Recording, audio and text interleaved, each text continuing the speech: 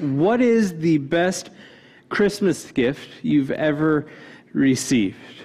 Maybe it's a new tech device that makes your life easier. Maybe it's a new gaming console. Maybe you're the target audience of all of those Lexus commercials and your significant other gave you a new car without talking to you about finances. That's normal, right? Or maybe your favorite gift was something that was homemade and holds a sentimental place in your heart. For me, my favorite gift that I've ever received, I received in high school.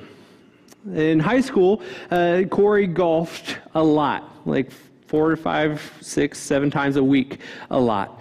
It was the best way for me to connect with my dad because we're just walking for 2.5 hours, depending on how we're playing, chasing a little white ball around a field, right? And we got to talk about life and anything that came up. But being that I was newer to golf, I didn't really have a nice golf bag. I had just this plain black golf bag with little red trim on it, and one of the legs looked like this because I had too much stuff in my bag, and I needed a new one. Another way that my dad and I connected is we were both huge Pittsburgh Steelers fans, right? So my dad surprised me with a brand new Pittsburgh Steelers golf bag. It looked like this. I loved that thing, right? But growing up in Cincinnati, I didn't get a lot of positive comments about it, but it's fine. Might be why I didn't have a lot of friends. But it's cool. The Steelers were always better than the Bengals anyways. But all throughout high school, and then all throughout college, and then even when I moved here, I used this golf bag, and I loved it. And it was an awesome gift because it reminded me of my dad, and I got to use it for a long time, and it was so cool. And I've used it until this year. I got a new golf bag for my wife for my birthday, and I love that one as well. But while you're thinking about your favorite gift you've ever received, let me ask you another question. What was your reaction when you received that gift? Were you excited? Did you have jubilation? Did you want to show it off? Were you proud of it? All those reactions are pretty normal, but I want to show you one of my favorite reactions to a gift I've ever seen, and this comes from an ad for a real company named Mulberry and their handbags. Check this out. I know we weren't going to do presents, but here. Oh, Joe.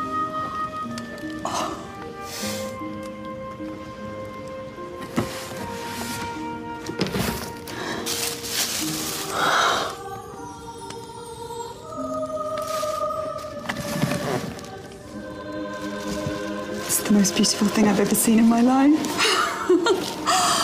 It's absolutely amazing.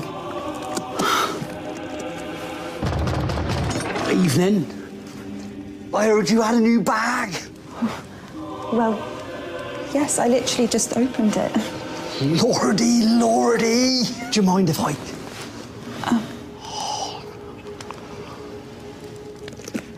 Oh, isn't that a picture? Hi-ho. The door was open, so I thought May I? Oh, there it is. I wouldn't normally go for red, but that really works, doesn't it? Someone's a very lucky girl. Yes, I know. Sorry, traffic was a nightmare. We come bearing gifts.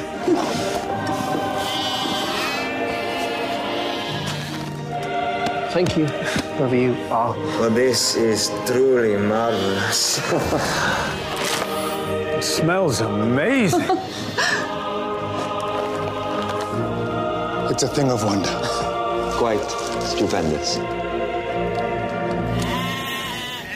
Guys, it's just a bag.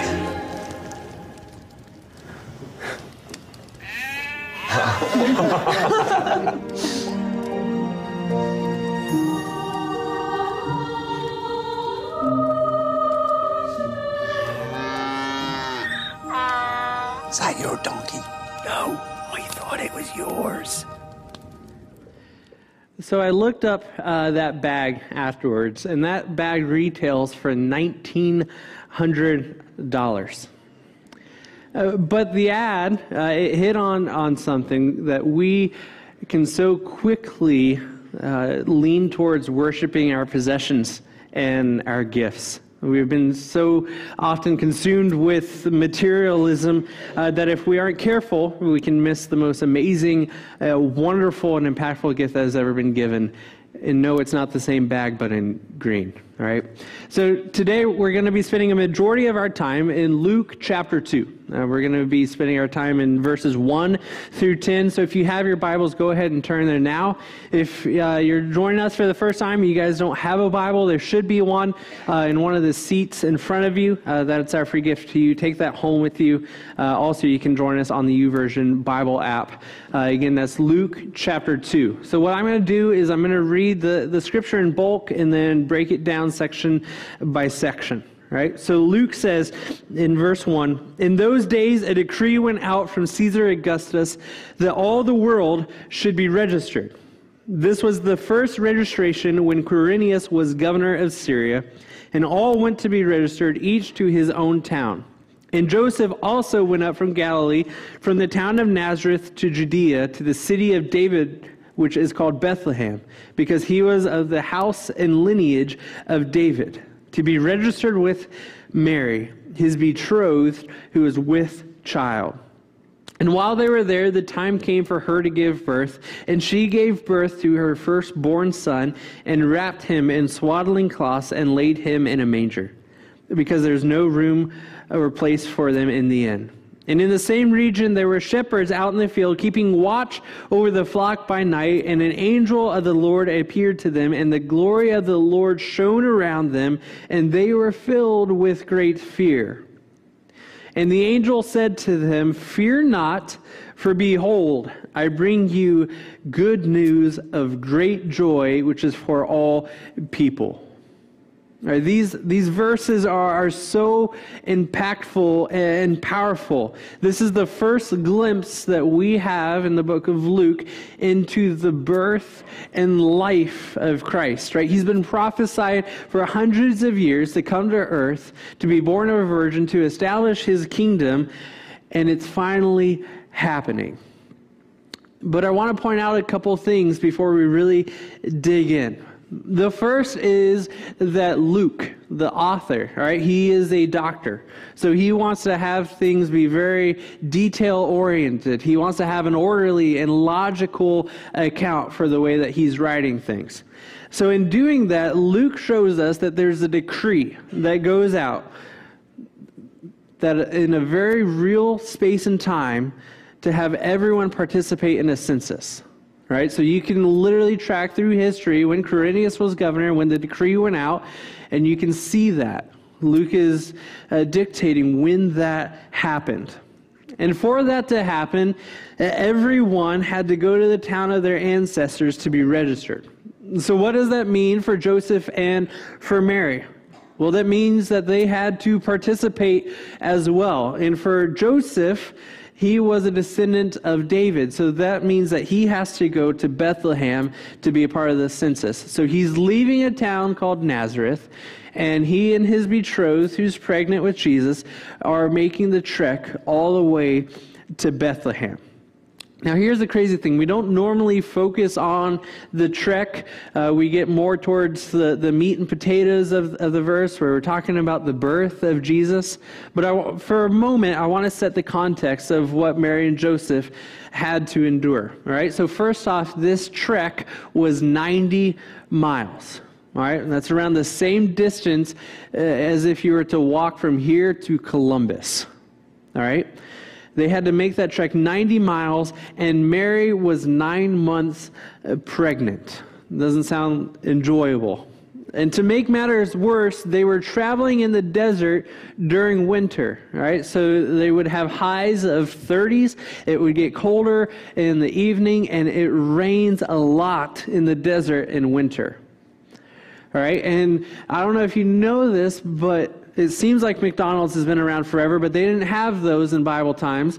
So in order for them to have food and stuff along the trip, they had to carry all of their provisions with them. And to top all of that off, when they finally got to their destination, there wasn't any room for them to stay. And you thought your family Christmas was tough, right?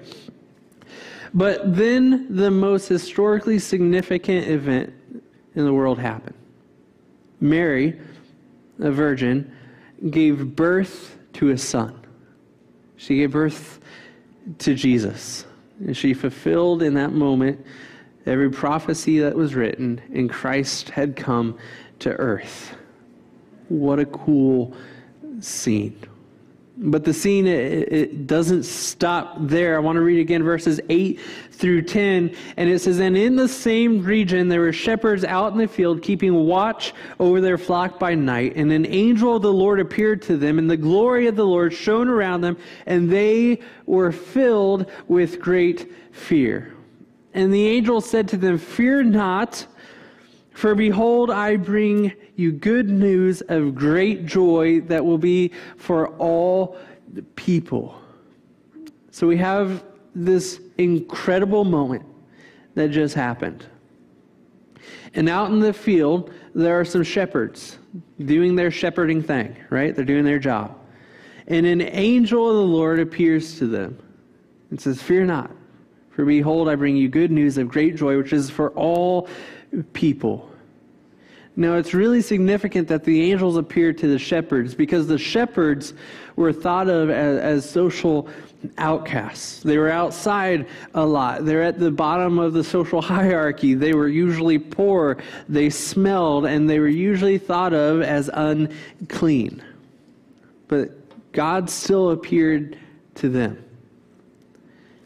And all of these reasons why it's so cool that he appeared to them. God's gospel message, his salvation, his hope for the world, his plan is for all people. It's for the shepherds and it's for the wise men. It's for the carpenters and it's for the tax collectors. It's for the fishermen and it's for the Pharisees. And it is for you and it is for me. And we have been invited to be a part of God's redemptive plan. And we have been invited to eternity with Him, despite our sins, despite our mistakes, and despite things that should separate us from God, but don't. And every year around Christmas time, we gather around and we focus on the presents under the tree. I know I love giving gifts.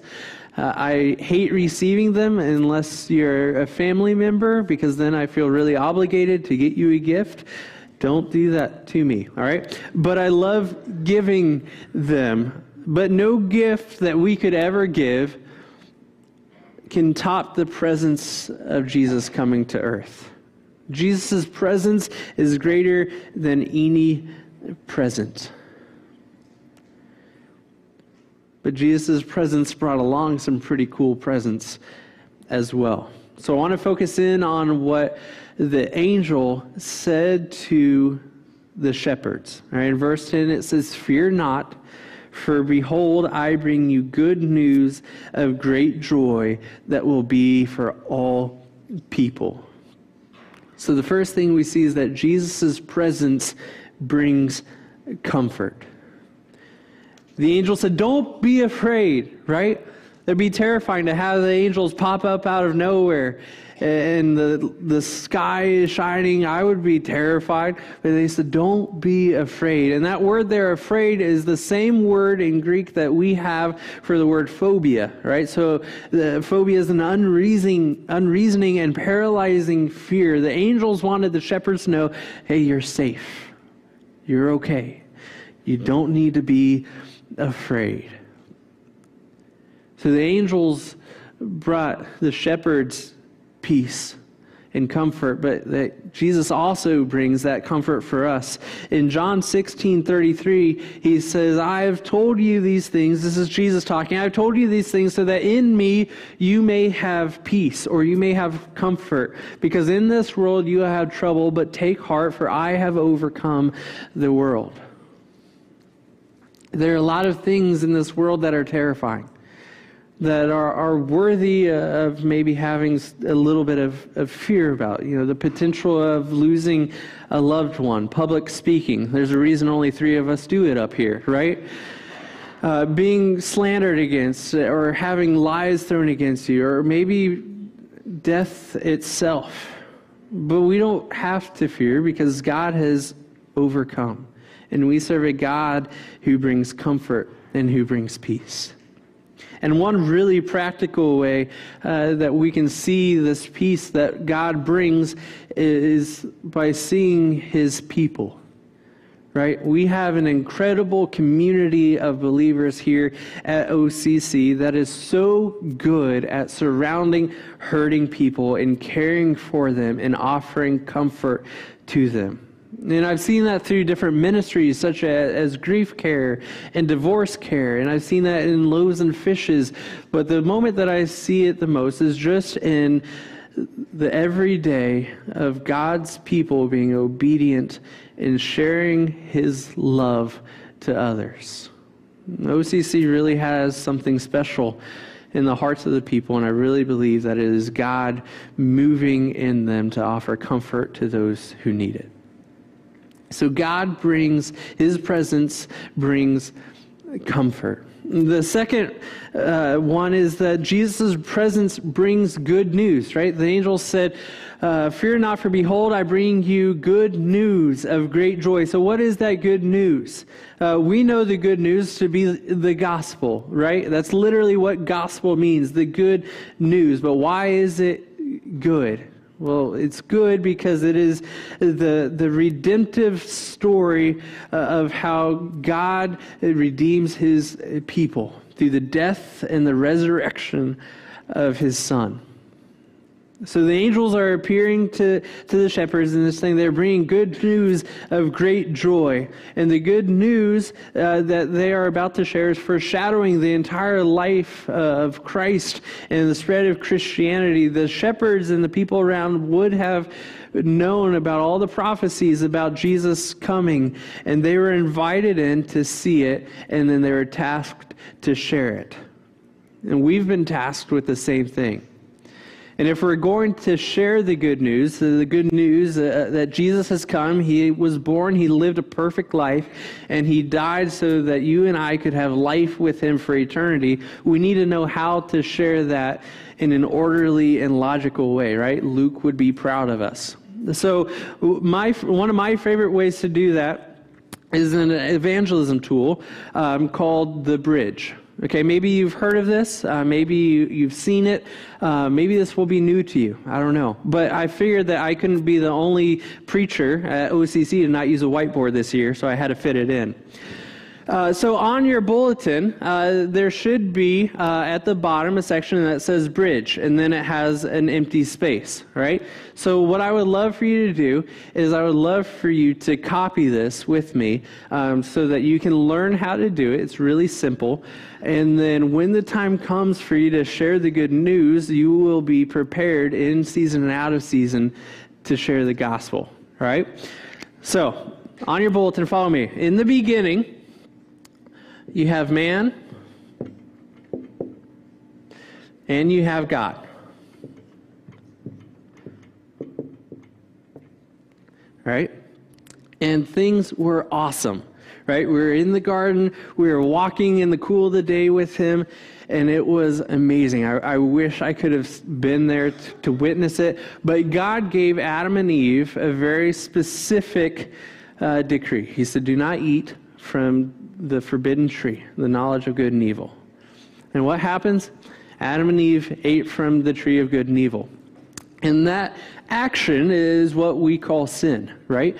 Sin is anything that goes against the will of God, anything that detours us from God's will. So in that action, in that sin, Adam and Eve created a divide, a great chasm, right? And now it's really easy for us to blame Adam and Eve, like, man, if you just didn't eat that fruit, we could still be in the garden and it would be awesome. But here's the deal. Adam and Eve weren't the only people to sin, they were just the first. Romans 3:23 says, "For all have sinned and fall short of the glory of God." That's everyone. That's you, that's me, it's everyone. So, but 3 chapters later in Romans 6:23, it says, "The wages of sin is death," right? And that's not just physical death, but a spiritual one as well. The wages of our sin is death in a place called hell. Now think of this chasm as a space like the Grand Canyon, right?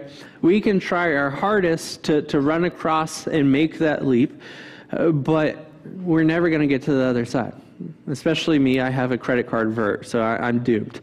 But the really amazing thing about Christianity, more than any other religion, is that we don't have to be the one to make that gap, to bridge that gap. So many other world religions are all about doing things, earning enough good points to get to heaven and doing. But the amazing thing is that God has already done that. When God sent his son here to live a perfect life, to ultimately die in our place, he bridged that gap. And in 1 Peter 3:18, it says, "For Christ also suffered once for all sins, for the righteous and the unrighteous, that he might bring us to God, being put to death in the flesh, but being made alive in the spirit." So we had this chasm, but God died once for all so that we could be brought to God and have a relationship with him. And that is the good news. And if you're wondering, well, okay, what's the next step? Well, you get there by hearing, which you're doing right now. You're hearing the good news by choosing to believe. All right? Yes, I believe what Corey is saying is true, or John wouldn't have put him on the stage, right? And then you have to confess that Jesus is Lord, and you repent from all of your past sins, which is a full 180-degree turn, right?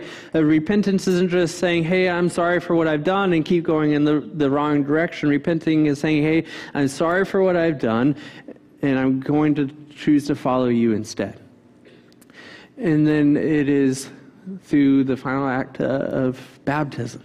Right? Baptism is so cool because it is the literal being buried with Christ and raised to a new life. It is being washed clean. And we here at OCC, we baptize through full immersion because the Greek word there for baptism is baptismo, which literally means a submersion. All right, so that's why we do that here. But this is the good news. The good news is we were separated. But we have an opportunity to come with God and have a relationship with him, not because of anything that we can do or have done, but because of what Jesus has done for us. And that's good news.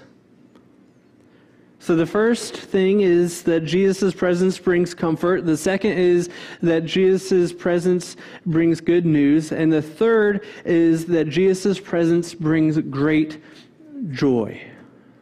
It brings great joy. For many people, I realize Christmas time isn't a time of great joy at all. It's actually usually a time of great sadness. A lot of people don't have the extra cash for the Christmas gifts. Maybe they don't get to spend time with their family. Maybe they're reminded of the loss of a loved one, and turkey dinners and opening presents is only just a wish and not a reality. And if that's where you are, my heart breaks for you. But it doesn't have to be that way, because God brings great joy into our lives. And I want to take a moment just for a second here to really brag on OCC and specifically the students as well. This year we partnered with CCHO, Christian Children's Home of Ohio, because for many students at CCHO, Christmas doesn't get to look normal for them. They don't get to have everything that a picture-perfect Christmas would look like. But CCHO, the organization, makes enormous efforts to bring joy to these students, especially during Christmas time. And I'm so impressed with them, and I'm glad that we're partnering with them. But it has been incredible to see how our students and how our church has really gone above and beyond in some different ways. First off, our church has sponsored 8 students this year, which was really cool. And in that sponsoring, we were able to buy gifts for the students so that they could have some Christmas joy, the joy that God offers us. In the women's ministry, they had a That's a Wrap Christmas present event where they wrapped every gift for the residential CCHO kids, which was so cool. So not only did we buy the gifts, we were also able to wrap them so that the kids would be able to have something to open. I could never do that. I just put things in a bag because I'm horrible with scissors and tape. But then just last week, we took a group of 19 Elements high school students to CCHO to inventory all of the gifts for the Encompass foster kids. And that's the youth minister here. I just want to say thank you. Thank you for those of you who gave gifts. Thank you for those of you who wrapped the gifts. And thank you for the students who went to inventory them. And especially thank you for those of you who work at CCHO that are making a daily difference and are bringing great joy to those who need it. But Jesus came to earth to bring great joy, right? And he did that by offering hope. Before we didn't have that. And the possibility of hope is something that can bring so much joy to people that don't have it.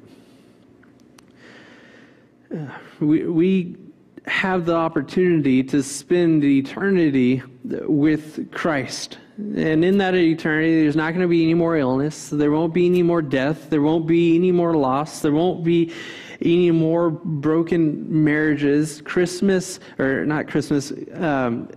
Heaven is going to be a beautiful place where we get to spend eternity with God. You know, it's easy to really get wrapped up into the hustle and bustle of family traditions and Christmas parties and looking at all the houses with the beautiful lights and really lose the meaning behind what Christmas is all about. You know, it's fun to give gifts to one another and to celebrate family traditions, but don't let those really good things distract you from the best thing and the greatest gift that we have ever received. Jesus came. He didn't have to.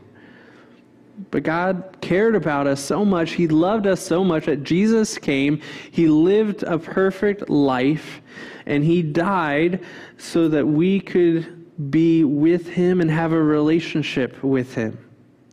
Jesus' presence and what that offers means so many things. It offers comfort, it offers good news, it offers incredible joy, and it offers us hope.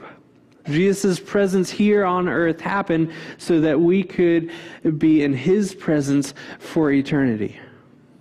And maybe you've never given your life to Christ, and you've been coming here for a while, and you're discovering who this Jesus person really was and what his sacrifice really means and the weight of all of it, and you're ready to make a decision to follow him. What an awesome gift to give back to God than to follow him. Right? What do you get what gift do you give the God who has everything? Your life. And maybe you've made that step, but you haven't really taken that next step in your journey with God, because really baptism isn't the final step. In many ways, it's one of the first steps, because our whole life is a lifelong journey of following God. And in any journey, there has to be steps in that. So how are you following Jesus? What's your next step that you need to take? If you need somebody to talk to about what that looks like for you, or talk about what it means to follow Jesus, man, there are some people in the back of this room that would love to be able to talk to you and would love to help you take those next steps. God's greatest gift to us was the presence of his Son and his sacrifice. And when Jesus was here, he changed everything. Let us never forget that Jesus' presence is greater than any present or anything that we could ever pursue. Let me pray. Heavenly Father, thank you for your presence here. Thank you for your presence when Jesus came, and thank you for the presence in your people. Thank you for the comfort that you offer, the good news that you brought, and the great joy that we can have when we're living for you. God, help us to never forget your sacrifice and what that means for us in the future. God, help us to live for you, to share that good news that you brought, and to make an impact in your kingdom that will last for eternity. In Jesus' name, amen.